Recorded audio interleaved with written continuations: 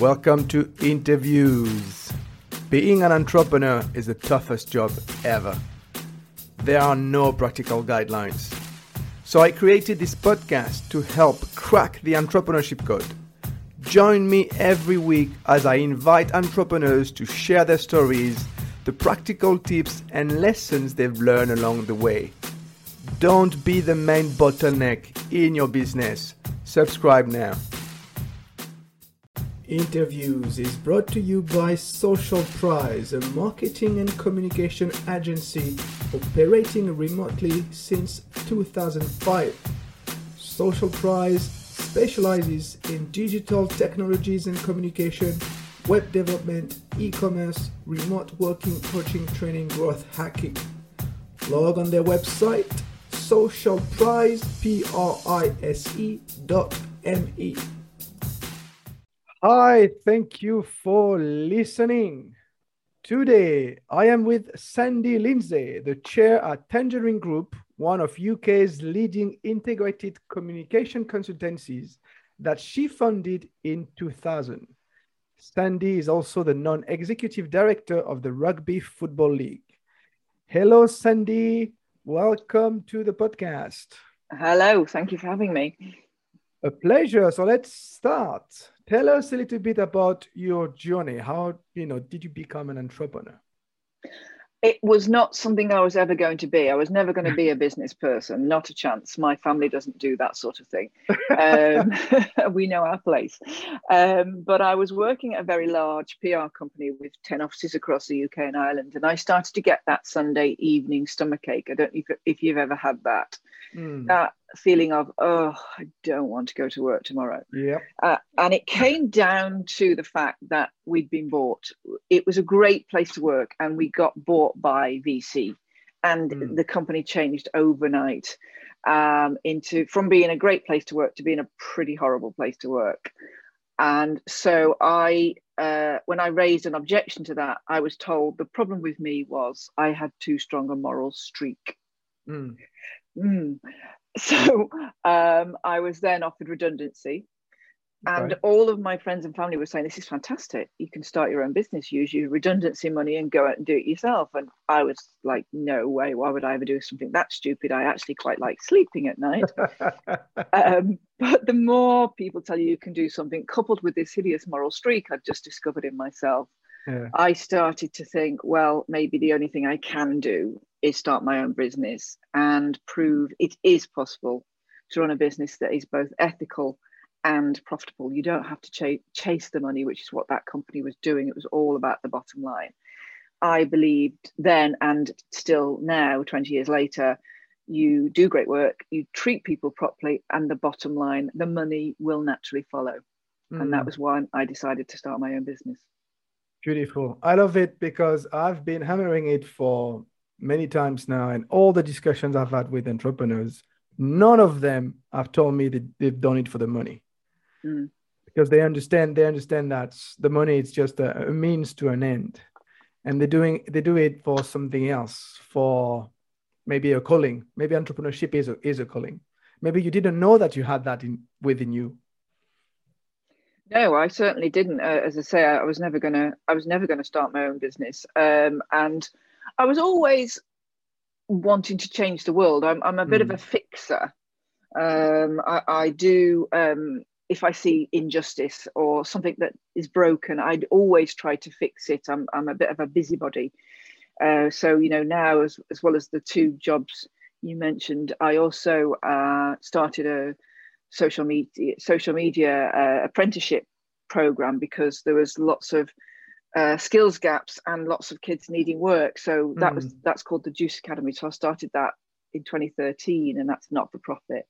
I'm also trustee of a couple of charities, and I'm on several boards, and it's all about basically trying to fix things, trying to make things that little bit better if I can. Yes. And so let's talk about that. You mentioned the ethical aspect that was really important for you. So how do you run a business that is ethical?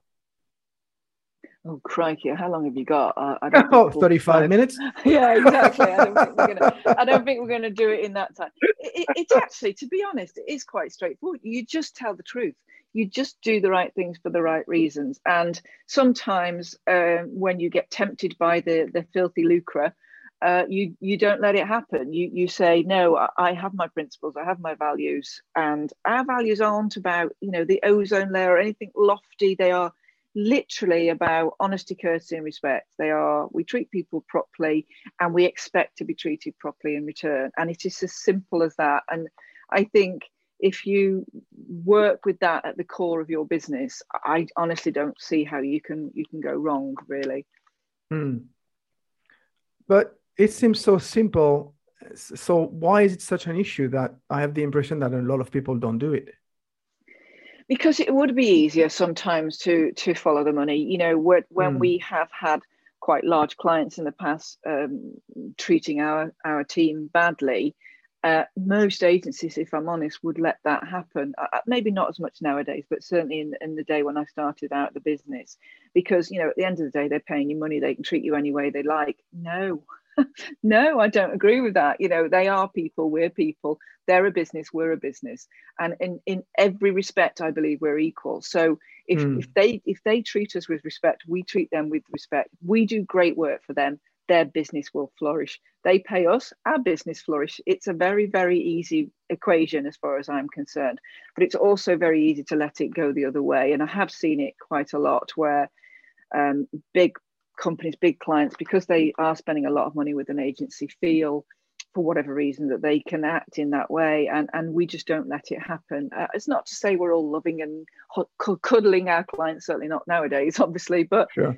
Obviously we have falling outs the same as everybody else, but we do not believe that because somebody's paying us a lot of money, and some of our clients do pay us a lot of money, that means that they can treat us any way they wish. We believe in true partnership, and we're very, very lucky in that we can pick and choose the people that we work with, and they have the same values as us. And so basically what you're saying is treat people the way that you would like to be treated yourself. Quite. Right. Yes. And why wouldn't you do that? I mean, why on earth would you think that you had the right to do anything other than that? I mean, it was the way I was raised, so it's difficult for me to act in any other way.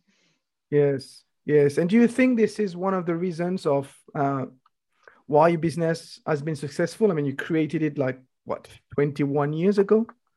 It was actually 2002 we launched, so okay. It will be 20 in next year, which is crazy. It feels about 3 or 4 years ago.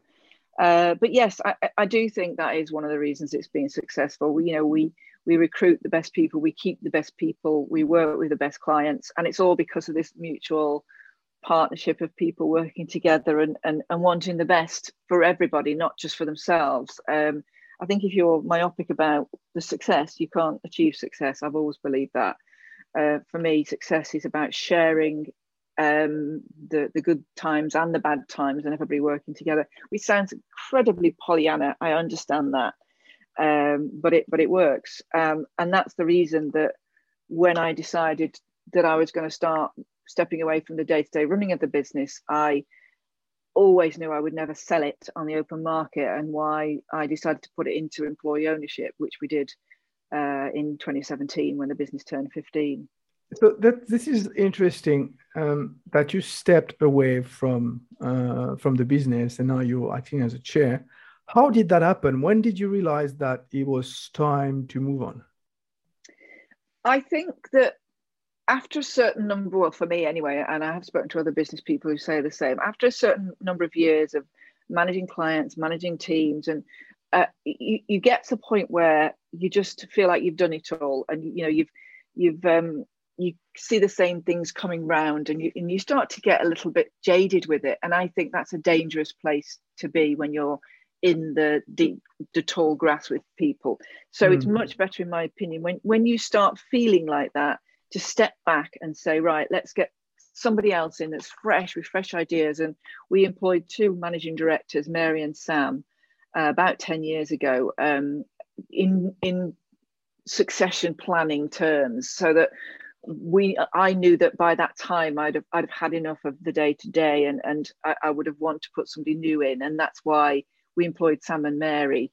I had a boss in my first PR agency who was bored and bitter, and he missed his chance to sell, and you could tell, everybody could tell he was bored and he didn't want to be there. I swore I would never be that person.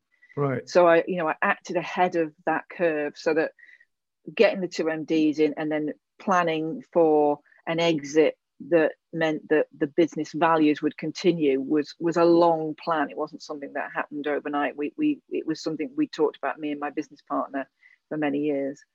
Right. Can you give us a bit more detail about that exit plan that you had? Because, like you said, it has to be a long process. Yeah, so the employee ownership, it's basically where we put 64% of the shares into a trust that is owned by the people now. So if you are an employee at Tangerine and you pass your probationary period, you become a partner in the business. It's a bit like the John Lewis model. Right. So it's not that you get a bit of paper that says how many shares you have. Everybody is a partner in the business, and everybody has a share of voice and a share of profit at the end of the year. So it is literally 64, 2/3 of the business belongs to the people. And I kept a little bit for myself because I love it still. And, it's my kind of business. So there was nothing transactional about that. It was quite emotional, if I'm honest about it. Most people who do employee ownership tend to put 100% of the shares in, but I didn't want to. I wanted to keep a little bit for me. It's very nice of you.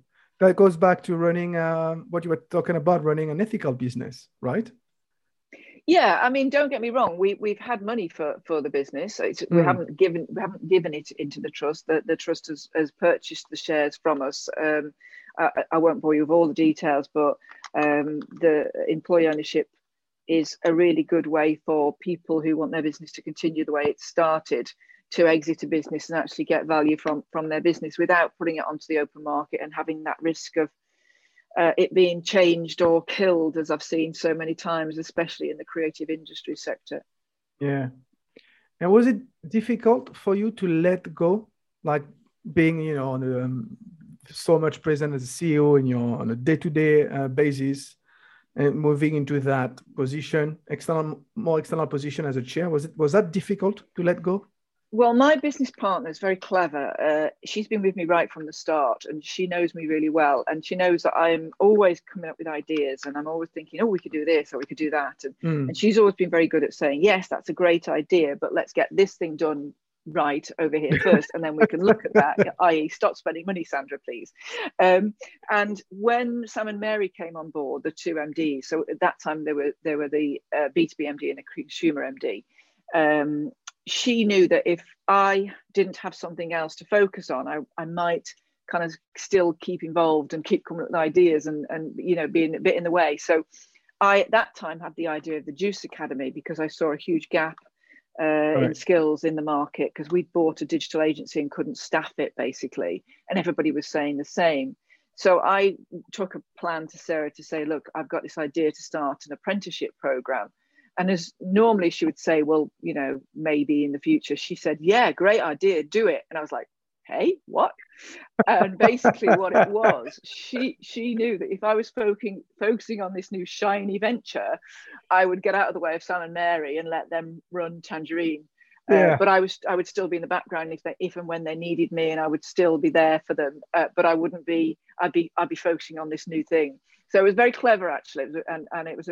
It meant that it was definitely needed, but also I was definitely needed to get out of the way. Yeah, let's keep her busy doing something else. Yes, exactly. And it's interesting the partnership that you have with your business partner. Would you say this is another reason for the success of Tangerine Group? 100%. I've always said that if it wasn't for Sarah, Tangerine would be the smallest, noisiest PR company that never made any money, basically, because I was always the one that, the gob, basically. I was the noise and the ideas, and Sarah was the one who literally made it work behind the scenes. Perfect partnership in that she didn't want any of the noise or the glory. She just she loved the people side of things. She loved the client side of things. She was exceptionally good at the day-to-day. whereas I was just, let's do this and let's do that, and we won a new piece of business, and she made it work behind the scenes. And one of the first piece of advice I always give to people starting a business is it's all about the people that you employ. Always employ the best people you can afford. Because what I see a lot is that people start a business and then the first person they employ is somebody relatively junior because they're cheap and they get, they want something to do the day to day. And I get that. But with Sarah, and then they also say, oh, it's lonely at the top. Well, it's lonely because you're at the top on your own. Whereas with Sarah, when she joined, she was literally my number 2 and we were aboard straight away. So I've never felt that it was lonely at the top because I've always had Sarah there. So, first piece of business advice I was given was always employ the most expensive people you can afford. And I totally believe in that because people, the best people will pay you back very, very quickly. Do you remember the first employee you hired? That was Sarah. That was Sarah. Yeah. Yeah. My business partner. Well, she started as an employee, as an account director, and I said to her, if everything works out really well, I'll give you 5% of the business. And then I ended up giving her 10% of the business because she was so good. And then she bought another 4% later on. So she has been with me since literally the first month she was with me. So I started the business. She joined a month and a day in, and then we grew from there. Right. And so who was the employee after that? Do you remember? The next employee was Lulu. She was an intern. She was fantastic. And then we got another senior person, and then we kind of grew like everybody else with, some junior and some senior. I think by the end of the second year, I think we're about 8 people, something like that. I can't remember, to be honest. It's so long ago. Yeah, but you must have hundreds of stories to tell. Oh, definitely. I've really enjoyed being a business person. I would never have thought it. I actually enjoyed being a business person more than I enjoyed being a PR person.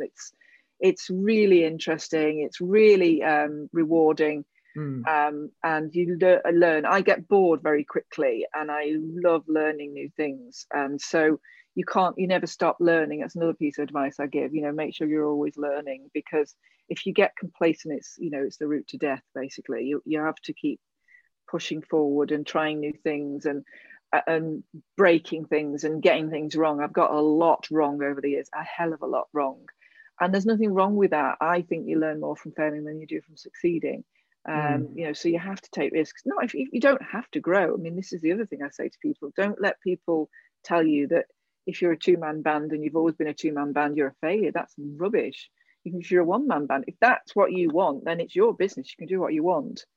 But if you want to grow, you have to take risks. You have to try things, and they're not all going to work. And that's absolutely fine. Do you remember one of the biggest mistakes you've made? Oh God, loads. We started a London office, lasted a year, that closed. We started an events offer. We started public affairs offer just as the public sector ran out of money. We've done all Good timing. Sorts. Yeah, perfect timing. We've done loads, but the thing is, that's the point. You try these things and don't let them put you off. And I used to think that it was embarrassing failing, and people would be looking. They don't care. People are not looking at you. They're focusing on their own lives, and rightly so. So you need to keep trying new things, and they're not all going to work. Some of the things I've done that have worked, like the Juice Academy, was a shock, because so much failed. But that's fine. I think that I love social media, but the one downside of it is we live in these Instagram lives, and everybody thinks everybody else's life is perfect. Yeah. And other people don't make mistakes. Look at my amazing business. Look at my amazing life. Look at my amazing husband. Look at my beautiful, clean, bouncing baby. That's not true. That nobody's life is like that. And so that's why I talk a lot about failing, because I think people need to understand that people do get things wrong. I actually lecture at university about failing. That's how good I am at it. Really? So, like a complete lecture on failing, a complete course on failing. Wow. Yes. Well, not a course, just a lecture, just a half an hour lecture with Q&A, just a bit of fun, basically. But yeah, it is important to fail, because if you don't ever try anything, you're never going to succeed. And also to create a culture in the business that it's okay to fail as well. Because again, if you don't, there's several things will happen. Either people will get risk averse and nothing will happen, or they'll try things and then they'll hide it if they make a mistake, which is fatal. And if you hide something when you make a mistake, you'll do it again, and other people make the same mistakes. Just, that's rubbish. It's fine to fail. It's fine to get things wrong. Just chat about it and learn from it and move on. And you were talking earlier on about the importance of learning for you. And being an entrepreneur for so many years, how has entrepreneurship impacted you personally? And what have you learned about yourself? I think, oh gosh, that's a challenging question. Good. Yeah. I think I've learned that I'm stronger than I thought I was as a person. I was quite a worry wart, as my mom used to call me. When I was young, I used to take everything really seriously, and if something went wrong, I would get really upset and I'd beat myself up and I'd lie awake at night worrying about it. And I think I've learned over the years that you don't have to do that. And again, from listening to people and talking to people and learning that they get things wrong as well. And perhaps there's getting things wrong again, sorry. But I'm a lot stronger than I thought I was as a person. And when I took on my first non-exec role, I had a bit of a imposter syndrome. Imposter syndrome, yeah. Because the people that said to me, I spoke to call the headhunters to pick their brains, and I said, I'm thinking about doing it. And they said, oh, well, what would it be? Would it be in PR? I said, oh, God, no, I haven't done PR for 10 years. And they said, oh, right, would it be, in systems and processes? I said, oh, God, no, that's Sarah, I don't do. And they were like, well, what is it then? And I was like, I don't know. I don't know what it is, actually. And I went away thinking, oh, my God, what is it that I do? And basically, I think what I do is people. I love people. I love being around people. I love learning from people. And I'm quite good at making things happen. I think on my tombstone, it would say, she got shit done. Or maybe not got shit done, maybe she made shit happen, because I don't tend to do the do, as Sarah will tell you. So she made shit happen, and that's what I love. I love, as I mentioned earlier, seeing a problem. It might be with the sector, it might be with the business, or it might be in society, and trying to fix it. This apprenticeship thing that I'm involved with, I'm also incredibly passionate about making sure that a child's postcode doesn't affect their future. And very, very much in this country, it does tend to do. I grew up on a very bad council estate, went to a very bad school, but I had brilliant parents, so I was very lucky. But not most kids don't have that. So I've been doing an awful lot with various bodies and groups to try and make sure that we can improve the lives of young people and make sure that their futures are better than they could have been. So it's all of that. I love changing things and fixing things.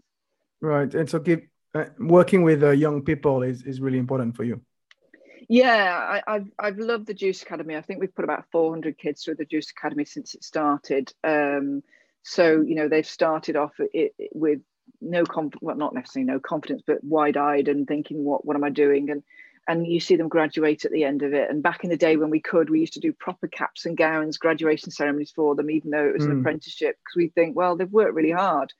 We need to celebrate their success. And you see them grow in confidence and come out the other end full digital marketing professionals. And it's so rewarding. And, some of their parents have come to us on graduation days and said, when he started on the apprenticeship, he wouldn't come out of his bedroom. He was really underconfident. We were really worried about him. And now he was chosen as the class elected president to give the speech at the graduation ceremony. I can't believe it, and for me, there's nothing more rewarding than that. Nice. What are you the most proud of? I think the Juice Academy is the single thing I'm most proud of, because it started as absolutely nothing, and it started as just an idea. We didn't have a clue what we were doing. I mean, no other creative agency had ever done an apprenticeship program before. But I was able to go out to my network and say, help, I don't know what I'm doing. Can anybody help? And as often happens in Manchester, people piled in and went, what do you need? And so we got the first one off and running. So we started in the April, and we got the first cohort by the June, which I'm told, I didn't know this, but I'm told that's unbelievable. Apparently it normally takes about 2 years to start an apprenticeship. We did it in about 3 months. And it's absolutely blossomed, and I'm so proud of it. And I'll meet people that have been on it back, 7-8 years ago, and they'll say now they're heading up their own team or they've got their own business. And it's amazing to think that we've had a hand in that. Is there anything that you would have done differently? You know what? I know this sounds trite, but there isn't really. As I say, I have got things wrong, but I don't think that's a problem. I've been surrounded by brilliant people. I mean, there's probably a lot of people I wouldn't have employed, but that's the same in most businesses, I'm sure. That is one of the things I've got wrong over the years, because I always try not to employ mini-me's. I try and employ people that are different, but sometimes we've employed people that are too different. Right. So that's one of the reasons I also do a little bit of tech investing. And one of the companies I've invested in is a company called Your Flock. And what they do is they analyze a company's culture. And then they look at what the company thinks the culture is versus what the people in the company think the culture is and where the gaps are. But then they can also help you recruit against that culture, so that you can double check if people's values. You still need different people in the business, lots of different people for different skills and opinions, but you need in my opinion, you need their values to be the same. And that's why I thought that was such a good app. So obviously we've used that at Tangerine. So yeah, I think that's important to me, that people share the same values. And whenever anybody joins Tangerine, I still meet with them as quickly as possible and tell them the story of why Tangerine started and how it's different to other businesses in the way it started and the reasons it started, because it's so important. Now we're sort of 85 people. Apparently by the end of the year we're going to be 98 people, which is absolutely bonkers. I said 15 people tops when I started. Oh yeah, okay. Yeah, that worked. Good call. There's another failure. Yeah. So I can't see everybody now, especially at the moment. Obviously they're all working from home, but even when they're in the office, I can't see what they're doing, and it's impossible. So people have to buy into the culture so that they can help make sure that it stays the same and evolves, obviously, but the values are honesty, courtesy, respect still stay through everything that we do. Yeah, you mentioned the importance of values at the beginning of a conversation, and now again, but how do you check that potential employee, someone who you don't know, has the same values? Well, with this Your Flock thing, that was one of the things that you can do. But also, over the years we've had lots of training in interview techniques, because I think people think an interview is something you can just do. It's not. Interviewing is very, very difficult, and it's so important to be trained professionally in it. Else you've got the unconscious bias, you've got all these things going on. So we've done a lot of work with that. And then in terms of how do we make sure the values stay within the business? How long have you got? We do. Everybody has mentors. Everybody has buddies. Everybody has a Tangiversary, sort of an annual, when we can, lunch with a senior member of staff, not talking about them, but talking about the business and how it's working for them. We have a partnership board that's elected by everybody that meets with my business partner, Sarah, once a month, that people can report concerns to anonymously, all sorts of anonymous ways that people can flag things, good and bad. It's just a constant thing. It's not something you can do, I'm afraid. It's not a toolkit. You have to constantly be listening and probing, and obviously basic things like exit interviews. But it annoys me if we get to an exit interview and get to learn something new, because we shouldn't have got to that stage. Right. We really do encourage people to speak up. We say to them, look, we're good, but we're not psychic. If you don't tell us things, we won't know them. So, especially with so many people. So it's a whole barrage of, staff engagement is a massive job. And we've just actually employed an HR person. Would you believe our first HR person? Wow. Because we've done it, we believe in doing it, everybody doing it. But I think at this size now, we've just said, right, we need a real pro to come in and help us. And we're really excited for her to join us. If I had the ability to grant you one wish today, and you could change one thing, and only one thing, what would it be? I'd lose 2 stone, but still be able to eat chocolate. Would that be okay? Oh, you mean in the business, right? Okay. Yeah. Well, this podcast is about entrepreneurship. Right. Okay. Forgot about that. I think I'd probably, this is a strange one, but I'd probably give people more confidence, because I think we do try to do this, and we do a lot of things to help with this, but I still find that some people lack confidence. I don't know if it's a sectoral thing. I know it used to be very much a PR thing, because PR people didn't get trained how to be managers. So some PR people had some very, very bad managers over the years. So we used to have to fix them when they came to Tangerine. And what we found, and I found personally over the years of being employed and running my own business, the people who are the least confident are the ones that can sometimes do the most damage. Right.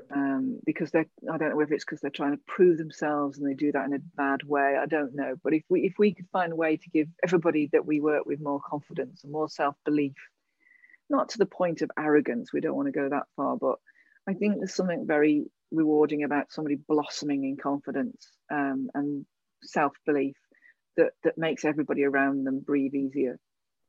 I'm listening to you and then taking that also for myself, because I'm not the best at self-confidence myself. Yeah. It takes time, and I do think it's often an age thing as well. As the older I've got, the happier I've got, because I know myself better, and I understand that this thing I'm worrying about today, I won't even remember next week. Yeah. And I've learned that, but you can only learn that yourself over the years of the hard knocks and the recoveries. You can't be given that, sadly. I do try, and when we get a new cohort of apprentices in, I do my top 10 things I wish I'd known when I was starting my career. And I do try and deposit some of that learning on them. But again, sometimes some of that learning has to be earned, not learned, sadly, in life. Very true. So, talking about the top 10 things, let's just summarize into one thing, one practical recommendation that you would give to entrepreneurs or aspiring entrepreneurs. It does come back to the people thing. Always surround yourself with brilliant people and then let them do their job. And if you do that, I genuinely believe you cannot go wrong. Your business will absolutely flourish, as mine has done. I'm so proud of the people I've met over the years and worked alongside and learned from. And I've always had that belief, even when sometimes we couldn't afford a person that we had our eye on, we've just gone for it. And they've more often than not always, but more often than not, they've paid us back. Nice. And so people, I believe, were looking at you for their inspiration, because you're the CEO. But where do you find your own inspiration? Again, I surround myself with great people as well. Yeah. I'm very lucky, and I genuinely enjoy being around people. So when I used to do a lot of networking, and I've met people over the years, and I kind of collect people around me. And so I've got people, friends or contacts who I can go to and say, I'm feeling a bit down, this has happened, or I've got this wrong, and I've got people who will build me back up and say, you're wonderful, you're gorgeous, don't worry about it, darling. And I've also got people who say, you're being a bit of a dick, to be honest. So you need to get over yourself. And I know which of those people to go to in terms of what sort of feedback I need. So, and I think that's really important. If people don't have a mentor, I would recommend them getting a mentor. I've got a few mentors that I've built up over the years. I've mentored a few people over the years, and It's just so important. And also, I've been a member of various business groups like the Northwest Business Leadership Team, and exceptionally good people. And they do like this State of the Nation talk, and you learn so much from these brilliant people. And what I've learned, again, my business is tiny compared to theirs. These are people who run huge businesses like Siemens and Peel, and actually what I've learned is that they're just additional zeros. They have all the same business challenges, all the same aspirations. They just have additional zeros on their bottom line. And so, at first, again, I also had the imposter syndrome there, but I learned over the years it's the same. Running a small business is actually the same as running a big business. There's just more of it. Yeah. So I've been very lucky in that I've had a lot of people around me that I can learn from, and directly in terms of speeches and presentations, but also just by osmosis and hearing how they manage things. My show is called Interviews Cracking the Entrepreneurship Code. So have you cracked the code? I think I probably have, but I would never, ever stop learning it, because business changes all the time, especially in our sector. It's constantly evolving. So yes and no. There you go. That's a rubbish answer. Okay. Last question. How can people contact you? I'm on Twitter. I'm on LinkedIn, both under my name, Sandy Lindsay. So I'd love to hear from people. Excellent. Well, thank you very much, Sandy, for your time today. You're welcome. I've enjoyed it. Thank you. Me too. And thank you all for listening. Before you leave, 2 things you can do if you like my podcast. Subscribe and go on my website and get my ebook, 5 Cracks to Do Entrepreneurship the Right Way. See you next time. Bye-bye.